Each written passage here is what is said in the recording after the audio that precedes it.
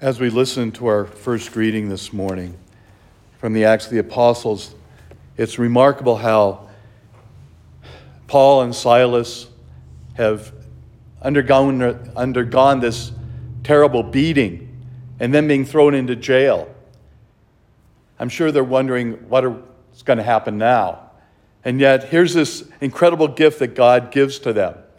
This earthquake that destroys the prison, really.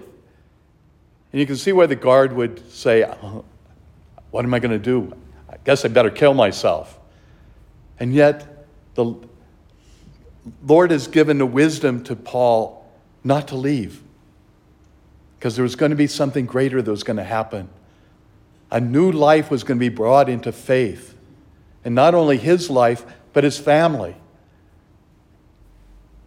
I think for us to recognize the fact that God cannot be chained.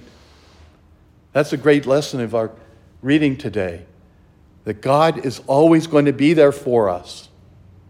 Even in mysterious ways that we could never predict or understand.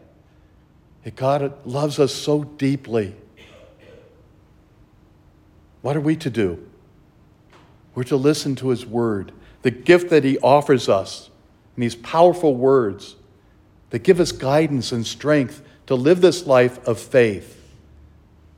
And to come together to celebrate the Eucharist, this wonderful gift of the Lord's own strength to us in his own body and blood, that he freely gives himself to us. All we have to do is open the door of our minds and our hearts to say, Lord, help me. I need your help because I can't do it alone. Which leads us to the gospel. And the Lord says, I'm going to leave you. But I'm going to give you something even greater. I'm going to give you the Holy Spirit so that it will always be with you. That Holy Spirit is with us today. And the gift of the Holy Spirit coming upon these gifts of bread and wine that become Christ's own body and blood. The Holy Spirit working within our community, giving us what we need to be able to continue to endure the struggles of this world. But know that he loves us and cares for us and always is present to us.